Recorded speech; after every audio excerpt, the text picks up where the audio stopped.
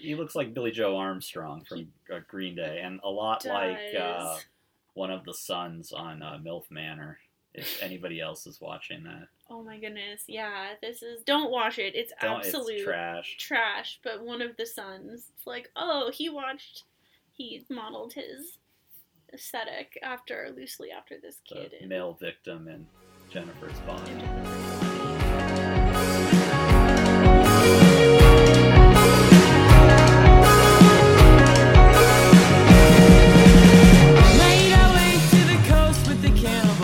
Wednesday night, you know what that means. And it is not only Wednesday night, it is over in these parts of Hamilton, Ontario, it is what we call in the old-fashioned days a regular old snows day. It is quite snowy out. It's not even 6 p.m. and we have done 3 shovelings so far, and the snow is still coming down. So we hope wherever you are listening to this, you are dry and warm.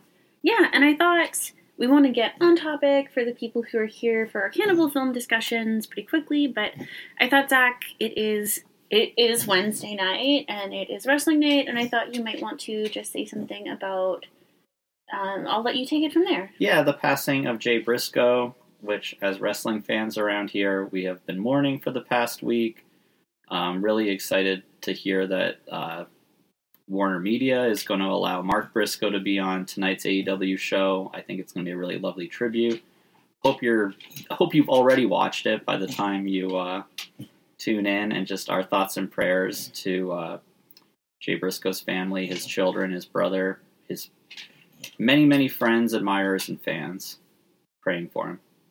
Yeah, I think that's a nice little tribute. Little summation tribute. Yeah, let's introduce ourselves for our regular listeners. We are Cann, 2 Canadians having cannibal conversations, or kind of conversations about cannibal films.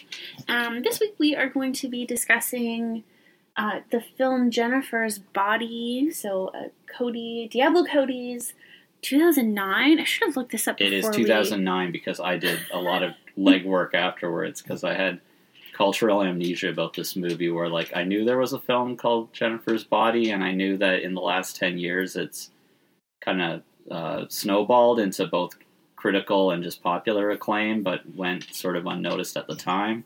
So I'm getting caught up, starting with actually watching the film, which we did in preparation for tonight's podcast. Yeah. Hold on, are you going to come up? We have a cold dog who is maybe looking to join the podcast. Okay, we just had to pause recording because our beagle, who knows all of the routines that pertain to her, was very insistent on reminding us that she's eaten her dinner, so she gets her after-dinner dental treat, which she really loves. Let's get back to business. So, Zach, you had some cultural amnesia about the film. Also, since you've referred to me by my first name, we should introduce ourselves, which we didn't do because we were so excited. I'm Zachary. And I'm Jocelyn. And yeah, we're going to talk about this film that really did happen. It was really filmed, released, circulated in 2009. It did not do well in box offices at the time, and has since gained kind of a cult following. It's the least serious of the films that we are discussing in this season, but also has some really good commentary about what it's like to be a teenage girl and go through puberty and live under patriarchy in a way that's very, I think, disarming. Yeah, what was I gonna... I guess we'll kind of jump around here in terms of what we want to talk about with the film, but I did, in my research, see an interview with Diablo Cody where she mentioned that she was looking for, I believe, I'm paraphrasing, I don't have it in front of me, but something along the lines of one of the objectives was to make a horror movie where the women have a lot more to say and more interesting things to say, funnier things to say, just like, not just as like a protagonist, but as like assuming a lot of the roles that are typically reserved for men in specifically horror films, but films of all kind.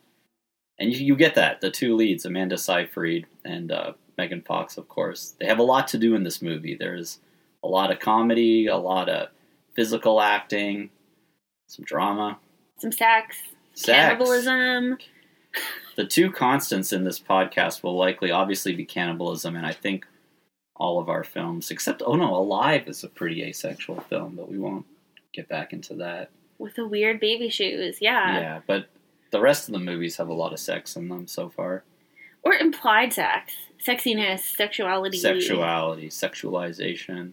Yeah, I was thinking about how... we should do a 30-second recap of the plot of the film. So I've left it to you for the first two. I did it for the last one, so I guess I will do it for this one. We have these two characters, Jennifer and Needy, and they are best buds, even though Needy is played by Megan Fox. I mean, they're both beautiful actors, but they play up that, it's played up that Jennifer is popular, and she's a cheerleader, and she is characteristically both sexy and sexual in the way that teenage girls, were framed as sexual beings. Like, the camera looks at her as a sexualized kind of figure. And then we have Needy, who is... wears glasses. That's how you know she's not Megan Fox, because she's got her glasses on.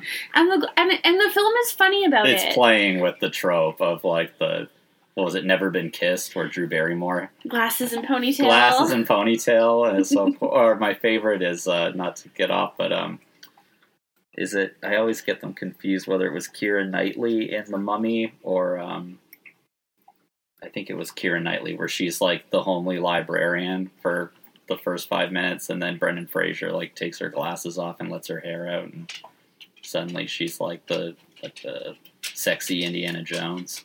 I'm so bad with names, so I don't remember. I'm like, I can't help you, but that's really... Yeah. That's really funny. I like Needy's glasses. I was watching it like, I know your glasses are supposed to, in the year of our Lord, 2023, they would be kind of fashionable and cute. But in 2009, they are very nerdy. They're kind of small, and they're wireframe, yeah. Yeah, and she doesn't wear a lot of makeup, and she dresses in a, like... I think next to Jennifer, she's supposed to look frumpy, but she actually dresses in just, like, a really, like, a regular... It gets really interesting to see her dressed in a very regular fashion, I guess. They are besties, even though everything about them would say that socially they shouldn't get along together. They go to see an indie band called Low Shoulder. The members of the band Low Shoulder they're not making it in the world of this explosion of indie bands with good haircuts, I think is how they describe themselves. And we'll put indie in quotation marks, because I think the film is kind of playing with that as well, that Sure. These guys are about as indie as U2 were once considered indie, sort of. Absolutely. So they are a big scare quotes indie band. They're trying to make it, and they decide that they're never gonna... What late night show is it they wanna... They want to get on, did they say Letterman, who always had kind of the hipper of the quasi-indie bands. And so they haven't made it onto Letterman yet, and they decide they're going to make a deal with the devil to access fame, and they find this arcane occult ritual. They come to this small town. They decide that they are going to find a virgin and sacrifice her to Satan in exchange for their own fame. We'll talk about the ideas of virginity and how they are played with. They pick up Jennifer. They decide she must be a virgin based on some conversations that happen. They sacrifice her. They skyrocket to fame, and Jennifer is not a virgin, as she says, I'm not even a backdoor virgin, and so the sacrifice goes awry, and she ends up being possessed by a demon.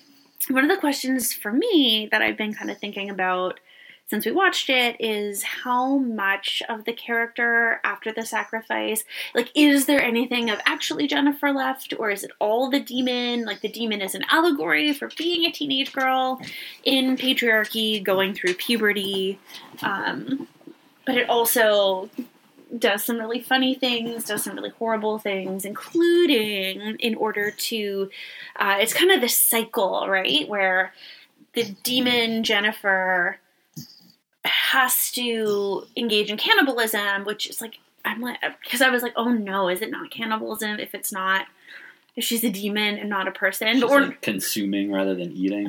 Yeah. So we're not gonna think to that part where like it's cannibalism, because that's the premise of our podcast.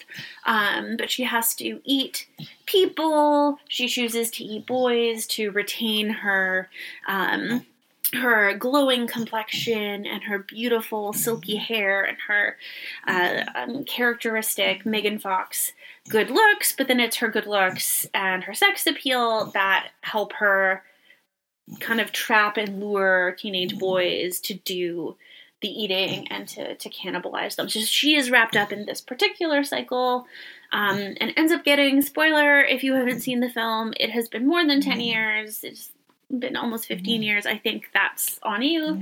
Hashtag no such thing as spoilers. Hashtag no such thing as spoilers anyway. That's my belief. Because if a text was just about the plot, then why even bother talking about them? We could just have a list of events that happen, is the way that I talk about it with my students. Anyway, Needy ends up murdering Jennifer, or destroying the demon that is Jennifer, partially because she realizes that Jennifer is weird and insecure and somewhat jealous of her, and any boys who have any attraction to Needy, this is kind of the ironic twist, are the ones that Jennifer goes after because of her own, Jennifer the demon, Jennifer the teenage girl, because they're kind of both, I think it's clearly supposed to be both at the same time, goes after because of her insecurities. Yeah, and it's funny because, like, one of the many reasons the film bombed back in 2009 was sort of a backlash from, like, the bro intellectual crowd. And it's funny because, like, when you summarize the plot like that, you could totally insert Christian Bale instead of Megan Fox and, like, make this about two young men. And I think a lot of the same dudes who hated it would be coming up with all these, like, theories, like, it's all a dream, like, Needy actually kills Jennifer because, like, Jennifer's just a bad person and ruining her life through jealousy. All of the eating is, like, imagined, like, it's all in Needy's head. Like, it invites that kind of like explaining away the supernatural elements. But the film is much more playful than that. And between the comedic elements of it, I think, and the kind of, Jocelyn brought up a really good point that it's never quite clear how much of Jennifer, I mean, the title, even Jennifer's body, like, is it just her body by the majority of the action of the film with the demon just in complete control? Is Jennifer kind of blinking in and out as the demon, like, makes itself more or less present given the circumstances? And I also found it interesting that so many of the reviews focused on the fact that throughout the film, Jennifer vomits up kind of this sludgy black fluid, which when you watch it now is kind of like the least remarkable thing about the movie, but evidently it grossed people out in 2009. We did not have an abundance of black vomit in film back then, apparently. Yeah, I want to pick up on a couple of threads there. I think that I was thinking about how it kind of bears some narrative similarities to even a film like Scream. If we were watching Scream and it's like a gender reverse, I mean, it's very different from Scream, which takes itself seriously as a horror film, and isn't being funny, although it spawns like Scary Movie and that whole franchise, which is just like playing with tropes and making fun of them. But it's kind of similar in that you have like these two people who are like quite, like, the reason Needy has to kill Jennifer is she feels too complicit. They have a very strong bond, and Needy doesn't like participate willingly. I guess it's not like Scream, and not like Needy doesn't willingly participate. She's horrified by the cannibalism that's happening, which she is kind of magically one of my favorite. It's so I can't complete a thought because there's so many things. That's my last thing was around a lot of jumping around. It's a lot of jumping around. We'll be clinging to each other's stray strands. It feels like a buddy horror film. The relationship between Jennifer and Needy is played with in interesting ways that resonates for me as being similar to some other films. Jennifer and Needy have kind of a deep psychic connection that gets explored later in the text that seems to be part of just like the root of their friendship. So even the film plays with it's narrated by Needy, who is describing her relationship with Jennifer at the beginning of the film as like sandbox love never dies. There's very much a queer line and a queer implication that gets explored in really interesting ways, including I think it gets explored as an impossible love, like quite explicitly. That they're sort of not allowed under patriarchy as teenage girls to actually love each other. That has to be something they do in secret during sleepovers and things like that. But the psychic connection is explored through their friendship, like charm necklaces early in the beginning. Needy, there's tons of, some of the lines hold up and are really funny. Some of the lines kind of feel cheesy in 2023, but I think the film leans into the cheesiness. And she says something about the sandbox, love never dies. That's why we're Biffs. Biffs is like the BFF necklace. Which is really funny. And then, yeah, when in the sacrifice itself, right, the idea is that they are sacrificing Jennifer's body. So, like, not Jennifer as a person, but Jennifer's body. And that really, your questions about, like, how much is this a body being piloted around by a demon? How much is that demon puberty? And how much is the film thinking about, like, teenage girls who are trying to go through puberty and survive and figure out all of this weird social stuff and all of this like sexual stuff that's swimming around them, both in your own like going through puberty and having new desires for yourself, but also being like viewed by the world as like a newly sexual being, with what comes with that is maybe some reduced respect for your humanity, right? So maybe getting treated like a body by the world in this new and horrifying way. Yeah, there's a really, again, most of the sort of queer parallel story throughout is implied, but there's one scene that's a little more explicit at the low shoulder. Low elbow? Low shoulder. Low shoulder. Low elbow. At the Low Shoulder concert, which ends in disaster, kind of goofing on the Great White tragedy when their pyro set the club on fire. The club burns down during Low Shoulder's performance. But Needy is inching towards holding Jennifer's hand, and she's kind of looking up expectantly. And like there's just as much a welcome interpretation that this is pushing for kind of like a physical reaffirmation of their close friendship, but it also invites, it's very compatible with the queer reading as well. And I'm thinking of that scene now, and Needy sort of looks up disappointedly at Jennifer, who's diverging from sort of that psychic bond that they tend to share and going towards a much more heteronormative script, in that she's staring at the singer of Low Shoulder and kind of sizing him up, and how's she gonna get his attention later and go home with him. And it's a scene where Needy is kind of looking for Jennifer and only finding Jennifer's body. Like there's a very glassy stare on Jennifer's face. She's staring at the stage instead of at her friend who's trying to hold her hand.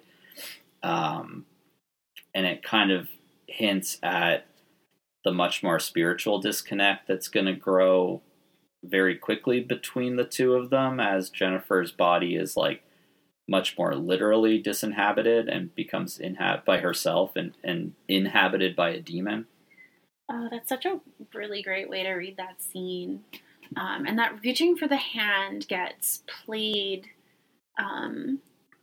We know it's not a coincidence or just a little meaningless detail when there's also a later scene that kind of confirms some of their history where Jennifer just sort of appears in Needy's room, and they have this like very intense, intimate, sexually charged moment where they kiss, which is so interesting. If we think about, like, I was thinking a lot about like mouths and proximity and eating and kissing, both in relationship to like The Silence of the Lambs, where Hannibal's mouth becomes like a horrifying object. We know about how Jennifer's mouth like transforms when she's eating the boys. And she gets to be really scary and horrifying and gross in a way that's like kind of cathartic as someone who had to live through being a teenage girl or whatever, and seeing women's bodies treated really horribly and really sexualized for its own sake, for like only titillation purposes in horror films, where this film is really playing with some of those expectations. And so they kiss, and it's a very intense scene, and Jennifer also remarks back on their history, right? So she wants Needy to let her spend the night, and she says, well, you always let me sleep in your bed when we share your bed, when we have sleepovers, we can play boyfriend and girlfriend like we used to. So it's clear that they have this really deep intimacy that has a sexual component to it and maybe a love component to it, and it spans through their friendship through time, making the events in the film especially tragic. Yeah, especially towards the end as well, when, and it's kind of forecast, it's forecast throughout that Jennifer's gonna, once she starts physically consuming and eating these men, that Needy's boyfriend, what is his name? Chip. Is it Chip? I think it's Chip. I'm pretty sure I thought it's it was Chip. something like Josh. Okay, Chip works. Is going to eat Chip. And Needy's obviously distraught about this. And there's some of it feels familiar, and you see other narratives about young women in high school, and there's kind of the one friend who's like, yeah, like the prom queen, the cheerleader kind of stereotype, and then with the nerdy friend who's kind of like, you know, every boy likes you more than me. And it plays on that, which is sort of a more familiar territory, but by exploring also the romantic tension between Jennifer and Needy, we get this kind of dynamic where it's almost like, not only like, are you gonna eat Chip, it's kind of like, you know, if you're gonna eat one of us, I'd rather you eat me, you know, like it's kind of like, I'm not even worth you eating me. And then you're going to eat Chip, who's sort of like I've been hanging out with and become fond of when I'm actually thinking about you. Like it kind of explores like a bi dynamic of just kind of like the ways in which Needy's feelings and orientations towards both her boyfriend and her best friend are very rapidly unraveling as Jennifer goes on her killing spree and the carnage starts. Yeah, I want to kind of pull on some of those threads. So Jennifer, before the sacrifice, has, I almost said a realization. I think the realization has happened like before the film starts. But she says to Needy when they're at the show, like, we have all the power, and she's describing how her own body, specifically her breasts in the scene, she has this line that's so part of what is pleasurable about the film is you get these cheesy lines, you're invited to laugh and also take the content seriously at the same time. And one of the lines that plays with that is she's going to go as an underage person get alcoholic beverages for herself and for the leader of the lead singer of the band, excuse me, I don't know what that mess was, as a way to try to seduce him. So she thinks he's sexy. She wants to, I think she wants to sleep with him. I think that's pretty clear. And she's experimenting with her own power as a young woman in ways that are, I think we're not supposed to like not question, right? So like he's an adult and he should make better choices. She's also sleeping with a young police cadet played by Chris Pratt, which I was like, I didn't remember that Chris Pratt was in this film, who should also be making better choices, right? But they're played as like dopey and dumb, and she's like, we have all the power, I'm gonna go play Hello Kitty with the the bartender to get these drinks. And she's already using her body in that way, in a way that Needy is apprehensive about, for sure. So that dynamic is like set up at the beginning of the film, and the kind of friendship destroying piece happens when Jennifer becomes, rather than feeling empowered, so after this really traumatic thing happens to her, which is that she's murdered. We should talk about the idea of virginity and whether what's going to happen to her is rape or murder, whether the film is thinking about both at the same time, the same way that it's thinking about demonic possession and like straight up puberty, as kind of mirroring each other or standing in for one another. Is that before that traumatic thing happens, she seems to have a lot of sexual confidence that doesn't like that puts her in dangerous positions sometimes. We're not supposed to read it as just like rah rah go Jennifer, but she's kind of embodying it in a particular way. And then after this traumatic event, her insecurities, and Needy actually says like, "Oh, it's because you're super insecure," and that's what happens. Is her insecurities lead her to need Needy, who is the least needy character in the film, right? That's absolutely right. Needy doesn't need Jennifer's boyfriends or doesn't need the attention that Jennifer gets from boys, but Jennifer needs Needy's boyfriends or any boy that gets close to her. And so Needy starts to feel like, that she becomes dangerous to be around, and that's the part that's not okay with her. Yeah, and because Needy is, as we see in the opening scenes on Needy's paperwork, is like a nickname, a short form of Anita, and we presume that's been a moniker since childhood. It seems safe to assume that Jennifer's insecurity, which is addressed at the end of the film, maybe inspired her to project onto Anita the tag of Needy as a way of kind of putting on her friend the title that is actually more true of Jennifer than of Anita/Needy. Yeah, I think the character of Needy, though, for me is, I don't disagree with that first, but I think the character of Needy gets projected onto also by her mom. Mm-hmm. Right? So, like, her mom is... We only get, like, one or two... While we were watching, you were like, oh, is this, like, a goof on when there's no parents in a teen horror movie. We never see any adults, yeah. Yeah, and then we see Needy's mom, and this really weird scene in their kitchen where her mom, like, sort of comes out and says, oh, I was having a nightmare. She says, well, it's 4:00 in the afternoon, so it was technically a daymare, and it's sort of... strongly implied that her mom has trouble with alcohol and is very not present for her.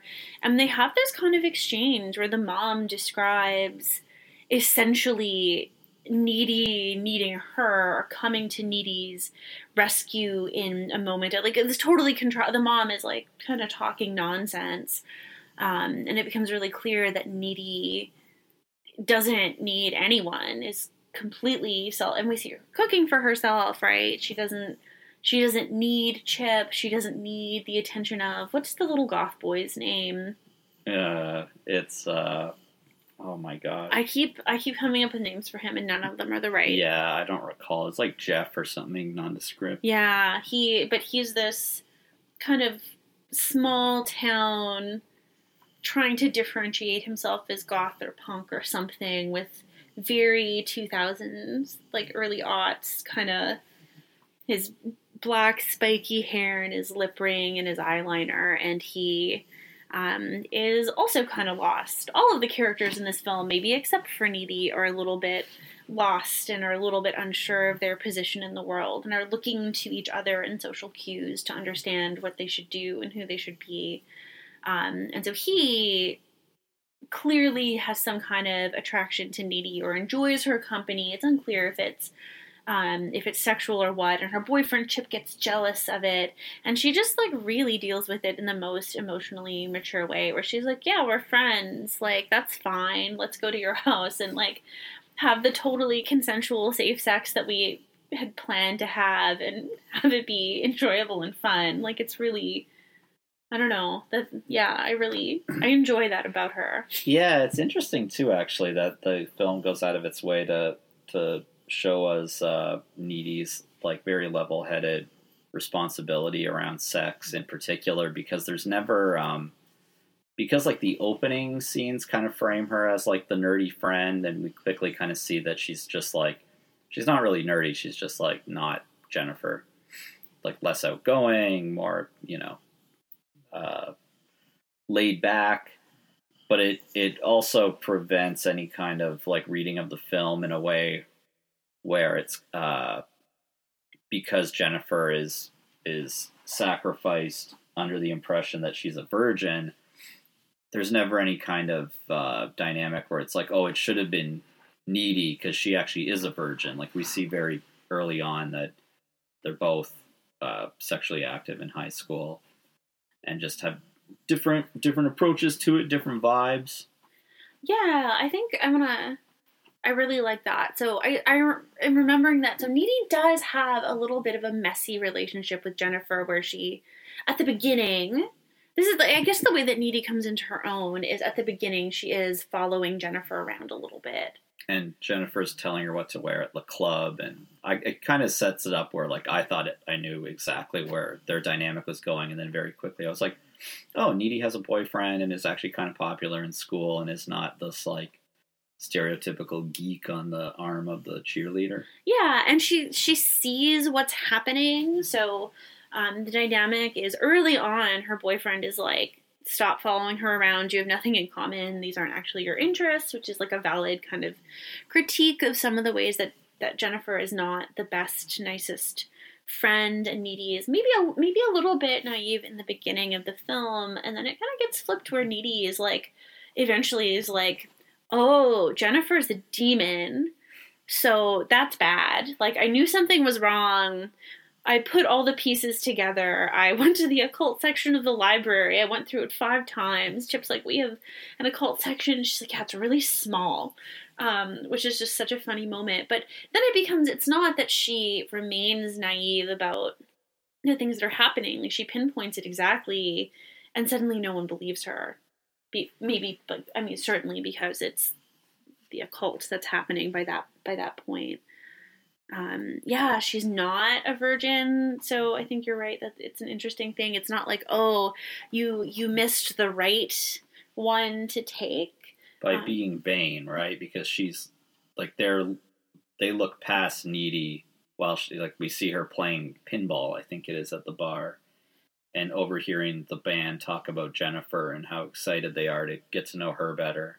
Yeah, it's such an interesting scene, and the question of Jennifer's virginity becomes this, the question of virginity for Jennifer becomes this really interesting, one of the smartest things the film does, and it's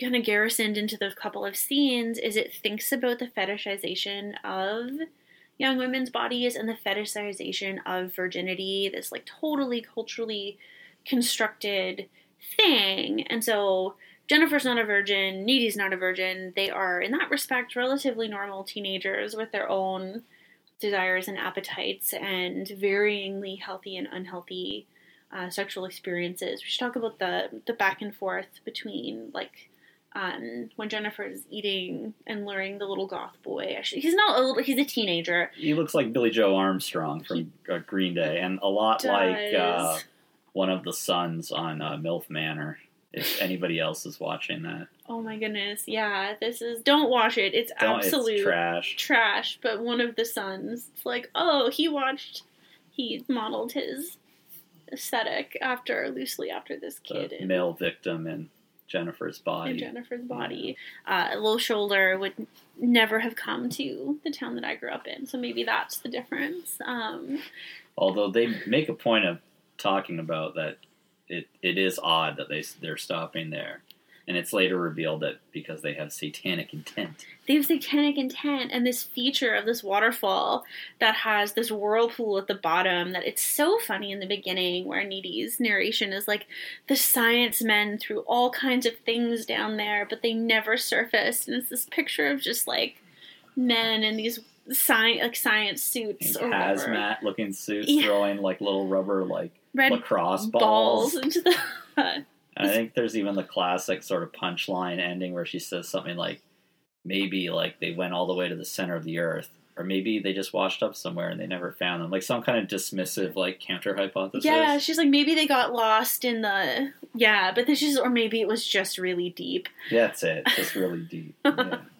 And so they've decided it's kind of implied that there's maybe occult significance to the space with this geographical feature, but also it's got this really handy, really deep waterfall that stuff whirlpool that stuff disappears into. They're going to throw the murder weapon, down there, and so they won't be found out.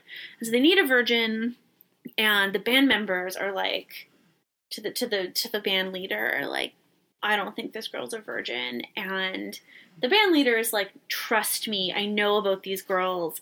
They put it all out there, but they never give it all away. So he thinks he's got Jennifer pinned as typecast.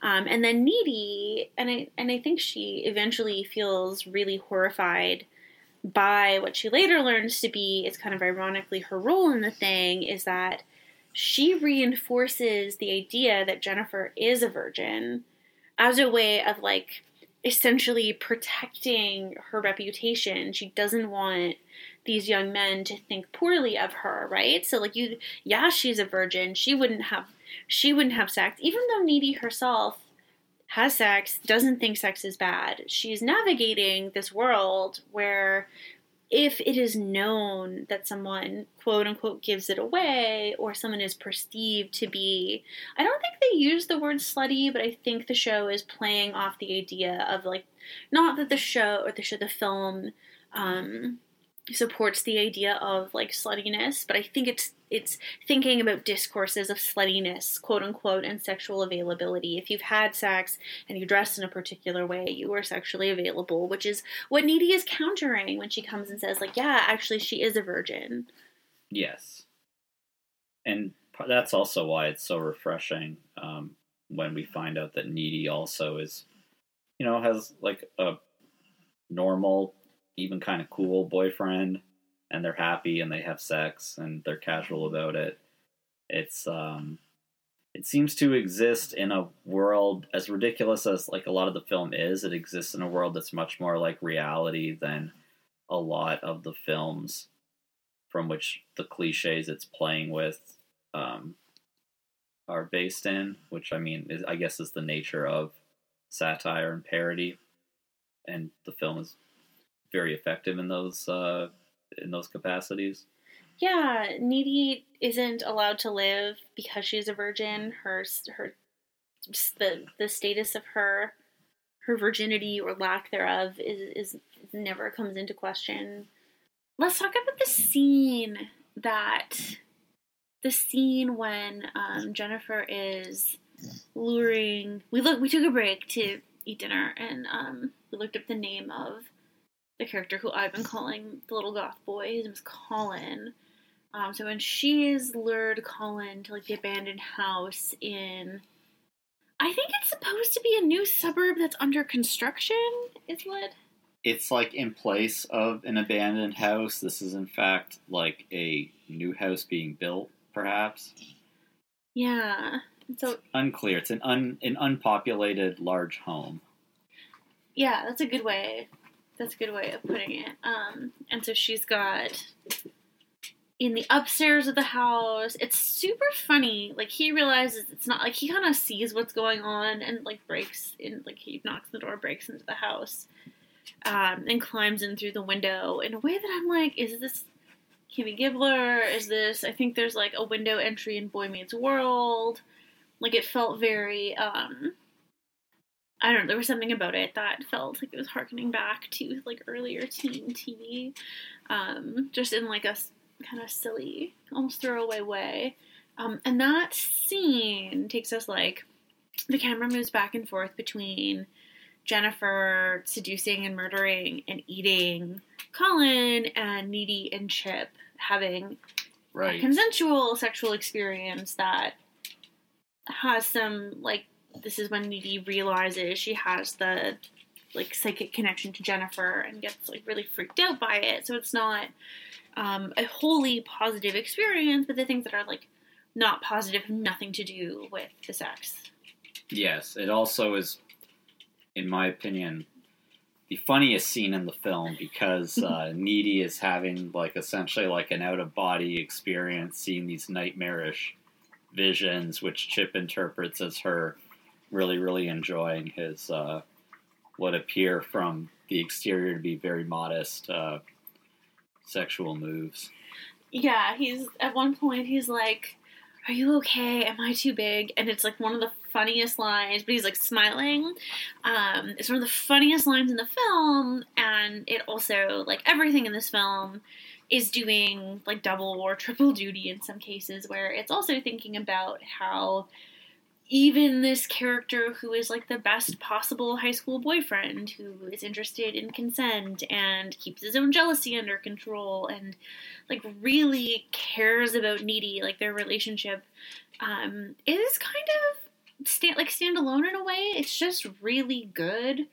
Even he is still, right, these like weird like patriarchal scripts of masculinity. He manages to kind of duck around most of them, and he still is amused at the idea of being too big and causing her a little bit of some kind of like sexual pain. Even though it's clear he doesn't want to hurt her, he still is kind of drawn in by that. Yeah, she's not saying stop, she's just making a lot of noise. Yeah, he's kind of like always reflected in a positive light to all the other men in the film. Like he's not a dork like Colin. He's not a jerk like the guys in Low Shoulder. He's not. I'll call it a show the whole time, and you can call the band Low Elbow. And you know, like the some of like the other guys we see at the school are just kind of like lumbering jocks. Like he's sort of like he's got a personality, he's got values, he's funny. You know, he's a bit of a twerp at times, but that just makes him seem, you know, harmless.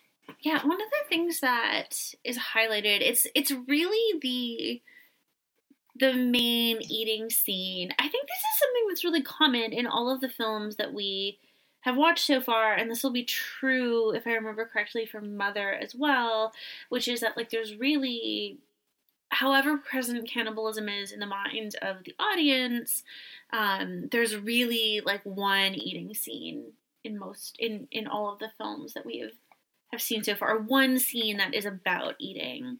And so that's this scene. What did you think of Zachary? One of the things that's a constant... so the depiction of this, it's a horror movie, right? So the depiction of a sex scene between our most virginal character and her boyfriend should spell, right, the trope of she's no longer a virgin should mean that she has to die. So the film is flipping that on its head.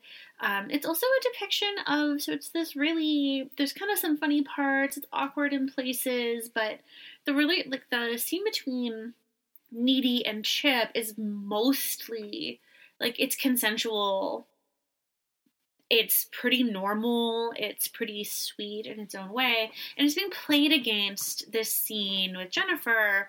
And one of the things that's like that all of the scenes with Jennifer have in common is that the young men are so uncomfortable, and like they say yes or they keep kind of moving toward her, but it's clear that they are kind of giving her no in every way that's a non-verbal cue, which to me feels like a flipping of a dynamic. Like I feel like that's how the experience of sexual violence for lots of young women happens. In the like, you can see the hesitancy, you can see the no on the person's in the person's body language, on their face. Like, as a viewer, we know that they're like, yes, kind of, and then immediately they're not into it.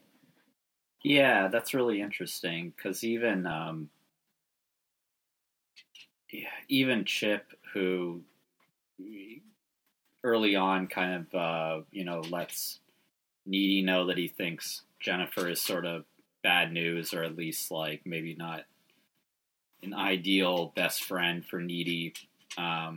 he's still sort of gradually throughout the film worn down by the demon Jennifer's advances. And it's not until the end of the film when he eventually is... I forget, like, I know he's assaulted by her and eventually dies, but is he sort of, like, seduced into letting his guard down, or does she just attack him? Yeah, so it's a really... it's one of the scenes that makes me... Like, again, this film is cheesy. It's not taking itself super seriously. Nothing is played super straight. But I really like the romance between Needy and Chip. I think that's super clear from, like, everything I've said about it. And one of the things that's really touching is Needy is like, I can't go to the prom with you. Because she knows, again, that it's, like, her. She's picked up on that it's her proximity to Chip, her investment in him, that makes Jennifer want him. And she's starting to realize that Jennifer wanting him...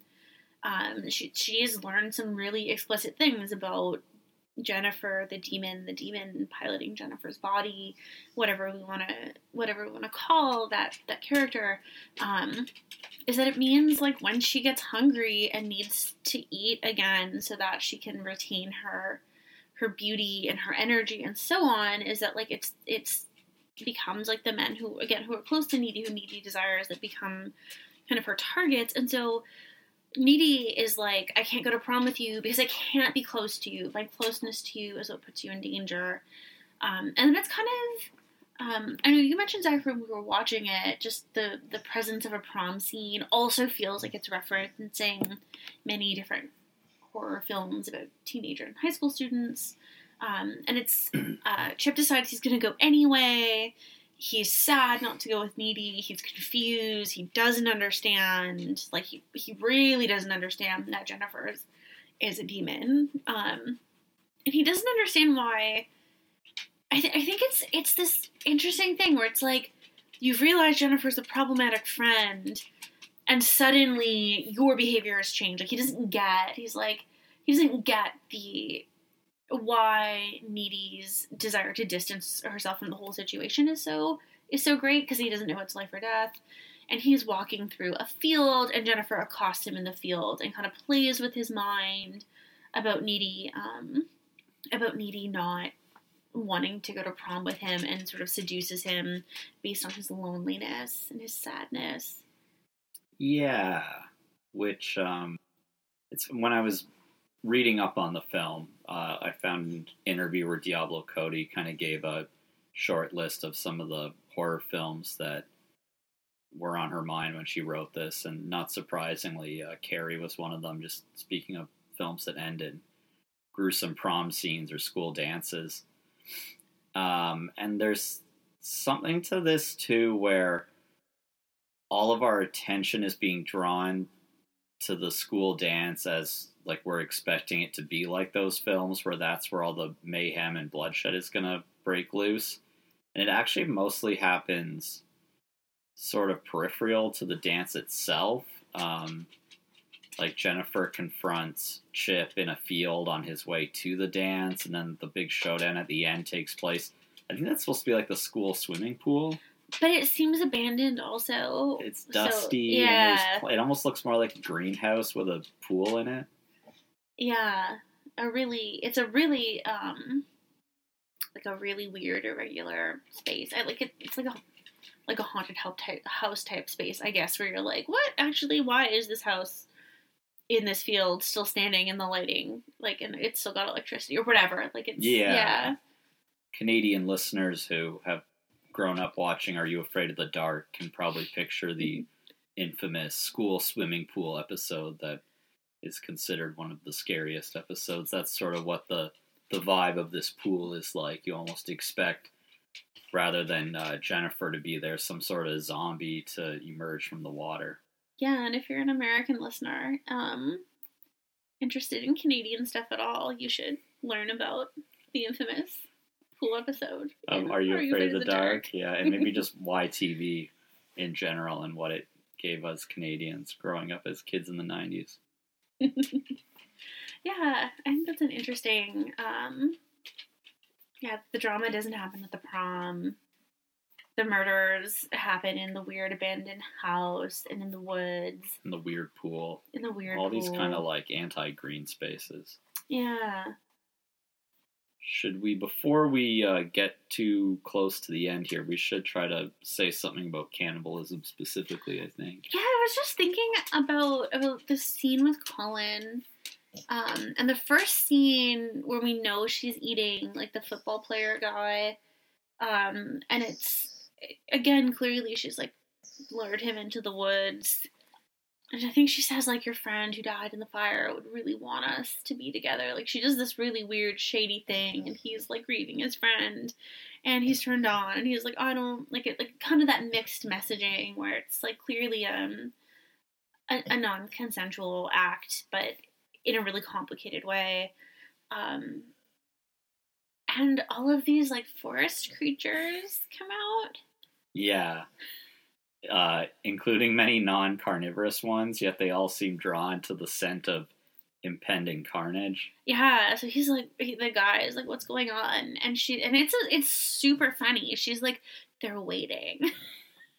I mean, since we're scholars here, I know we're name dropping and referencing a lot, but fans of Lars von Trier's Antichrist might, if you watch this, that's probably the last film you're expecting to see evoked, but in terms of scary animals in the woods doing things you wouldn't want animals in the woods to ever do, this film has a pretty, like, hilarious yet haunting image of a deer scavenging on the corpse of the quarterback. Yeah, the deer eating the corpse is such an interesting, like, it's this really chilling, upsetting image. But it also speaks to, I guess it really, like, symbolically operates as a, like, clue to, like, things are gonna get topsy-turvy. We're gonna change the natural order. Quotes from that.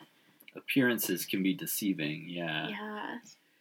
There's something really pleasurable in getting to see, like, Jennifer's clearly the villain, and we know she has to die, and she has to die, because she's not a real person, right? Like, she's a demon, but she's also the way that puberty and patriarchy intersect to make both, I think it's like both being a teenage girl awful and dehumanizing and struggling, and also that makes teenage girls kind of awful to each other, and to themselves too, right?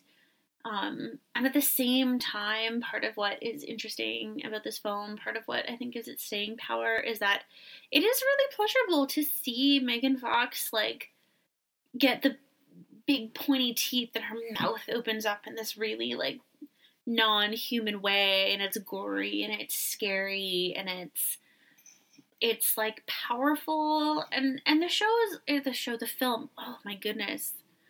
Apologies, let's try that again.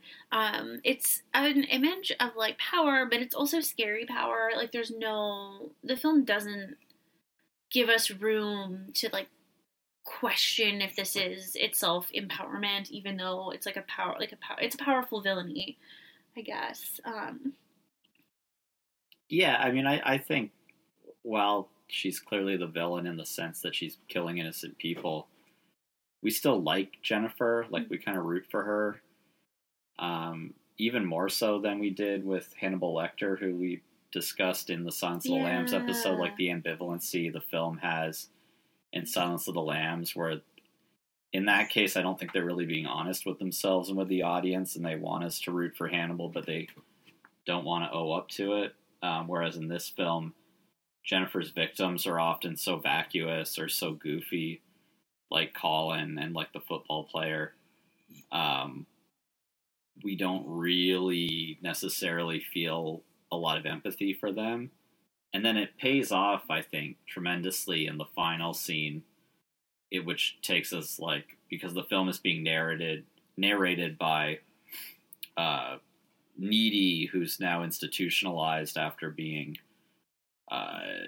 arrested for what seemed to be Jennifer's murder, but is in actuality we know was the murder of the demon. By getting bit by Jennifer, Needy manages to take on some of the demon's power, and she escapes from the institution and is ready to go beat the hell out of Low Shoulder and maybe eat him. So we see she finds the murder weapon and she finds the knife. Rubber balls. Both have like washed up just like in a ditch on the side of a road. Yeah, so she's walking and she kills them with their own murder weapon, which feels symbolic and also is like cathartic. You root for her. Yeah, like any ambiguity that we feel about rooting for Jennifer in those violent scenes, it pays off in the end because Needy we really have a lot of empathy for and we like her a lot in a way that feels more holistic than the way we are invited to kind of like Jennifer too. And so seeing her take on some of Jennifer's demons' power and get revenge on Low Shoulder is quite cathartic at the end. Yeah. The scene where she's actually eating Cullen is so gory. But somehow, like, I don't like gore. Like, some people really like gore, and I don't. I have to close my eyes during some of the goriest scenes. Like, in Bones and All, there are, like, 2 scenes that I have not been able to kind of fully watch. Because I just can't. And none of the scenes in this film are gory in the same way. The scene where she eats Colin, she's like squatting on his. Is she behind his body or sitting on him? I think she's squatting down at his side, essentially. Yeah, drinking out of his entrails. Yeah, his chest is ripped open, and she's like literally taking her hands and like scooping up his blood and just like drinking it, and it's super gross, but it's not hard to watch the way some other gore is. We're certainly invited in to watch it in a different way, not to necessarily be squicked out in the same way, I think. Yeah, like the squickiest part of that scene, I think, is the sound effect of the slurping. Like, if it was soup, we'd still be like, ah. Yeah, but even when we get to Bones and All, so in Bones, one of the things that makes these films comparable is that eating and sex are bound up together. When we get to Bones and All, we'll talk about if we think anybody has sex, or if they only kiss, or if kissing stands in for like eating and kissing, or the stand in for sex and eating, as we see it in Jennifer's body. But like the sound effects in the eating scenes in that film, I also find really effective, really excellent, striking, yeah, but super gross. And this slurping, I was like, it's gross, but like not on the level where I'm like super like it's funny. It feels funny. Yeah. A few quick things I want to just fire off there is that this is definitely, barring Mother shocking me, this is clearly, I think, the kindred spirit to Bones and All from our first 6 films. Especially in the way when Jennifer and Needy are kissing. When we had seen Bones and All, I remarked that the kissing in that film and the way it simulates eating, I had never seen that in a film before, but it's actually, there's a precedent for it, at least in Jennifer's body, where we see like a very visceral form of kissing that we probably wouldn't even think about it necessarily in like a cannibalistic sense, except in the context of these films that have already explicitly introduced cannibalism as an aspect of the story. And it also sets up the great line that's also funny at the when Needy takes on some of Jennifer's demonic power because she gets bit by Jennifer but manages to live. And Needy like calls her out and says, like, I thought you only ate boys, and Jennifer says, I go both ways. Which is, you don't know that the kissing scene, and the kissing scene is not only a setup for that line either. But it speaks to some of, maybe when Needy says, I thought you only ate boys, maybe what she means is, I thought you only date boys. Yeah, I think so too. I think that's totally up for grabs in that scene. And again, I kind of mentioned it in passing earlier, but I think there is a way of interpreting a lot of Needy's exasperation with Jennifer by the end of the movie, not just because she's mortified that Jennifer's going to eat Chip, who she's very fond of, but there's a sense of like almost like a feeling of rejection that Needy herself isn't selected as a victim. She's like essentially Jennifer forces her into like a position of being like a conspirator almost, or like a witness to all the murder and eating. Yeah, I think that's a good way of putting it. Thank you. Let's wrap up with, so everything in this film is doing double duty. It is not just a film about a satanic sacrifice that goes wrong that produces a cannibalistic demon, but it's a film where all of those things stand in for elements of, like, structures of power, and, as we've said numerous times, puberty and patriarchy, and, like, the opening line of the film, I think, is hell as a teenage girl. Like, it's not a secret. It's very much on the face of the film. So let's maybe close off by, like, what is it that she's eating? Like, she's eating boys, but what is she feeding on? She's feeding on, I think, their,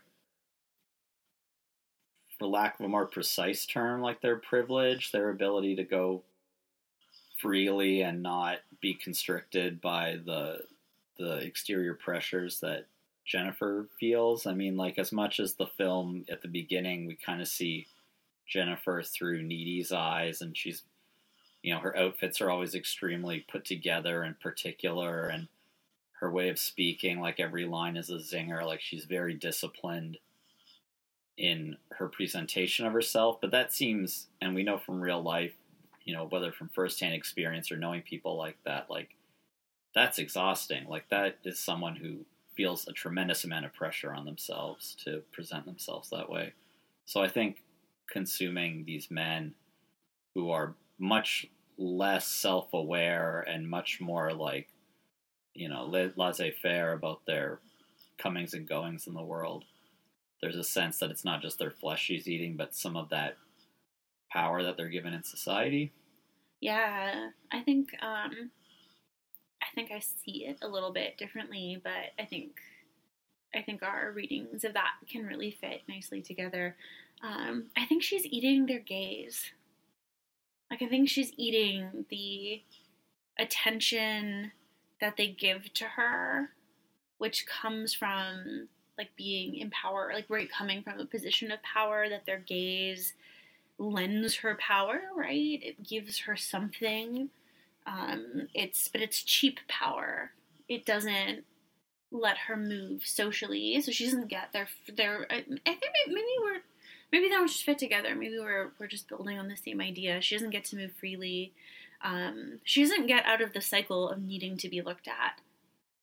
Right. Yeah, well, I forgot about that. Towards the end, she's in school, and Needy tells her, like, she looks sick or something like that, or doesn't look well, and she's not, I think she's got, like, her hair in a ponytail or something. Like, she's a little more casual than we are used to seeing her, and that would kind of speak to, yeah, these men just being like junk food or empty calories.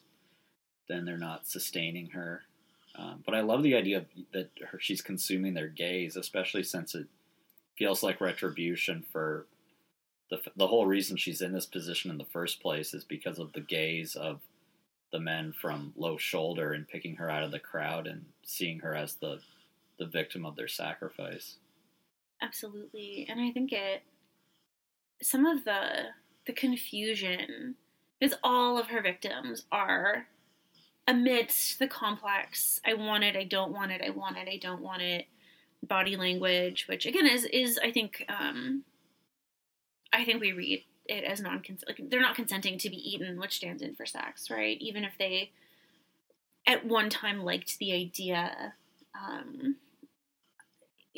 for all of the complex and stupid ways and reasons that they like the idea of being sexually intimate with Jennifer. I think that confusion maybe speaks to what Laura Mulvey is talking about in, like, the 1970s seminal essay on, like, the male gaze and the masculine gaze in cinema, which is, like, it reflects all of this power. It reflects the unconscious of the systems in place of phallocentrism is the language that Mulvey uses.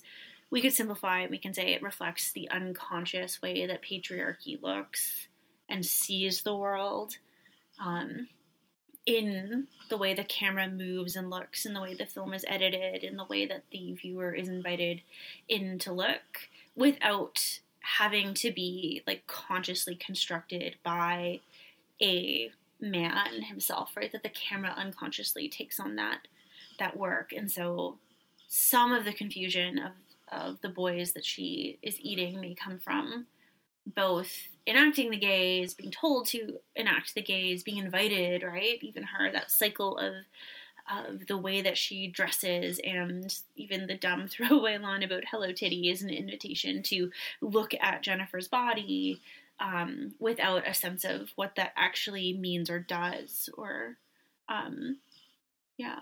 That makes sense? Absolutely. On a very meta level, it's a film where the men in the film have had their power displaced because outside of the film, like in the, benign reality, this film has freed itself from the male gaze through the work of the director and writer and cast and all the different artistic decisions that went into the film. I love that language of having their power displaced. And I think it speaks to the way that the unconscious, as reflected in something like the gaze, operates, which is like maybe that's why they're not scared, but they're confused. Yes, lost, yeah. Yeah. Okay, this is a really fun film. It is, I think I said this at the beginning, but it bears repeating. It's, I think, the most fun film I mean, you haven't seen Mother. Mother's a great film, but it isn't fun the way that Jennifer's Body is fun. Yeah, the least fun film, but I probably had the most fun watching Alive. For all the weird reasons we discussed in that episode, which if you haven't heard, go back and listen to our episode on Alive. But this is certainly like ostensibly fun in ways that none of the other films are even interested in. Yeah, it's playful. It's playful. It's a hoot, as some would say. I found it to be a hoot. And yeah, actually, you know what? The violence in it, if you want to pick a reference point, think of the violence in Monty Python and the Holy Grail when the guy's getting his arms and legs cut off. And you kind of squinch at it, but it's also like, it's clearly on some level being played for laughs.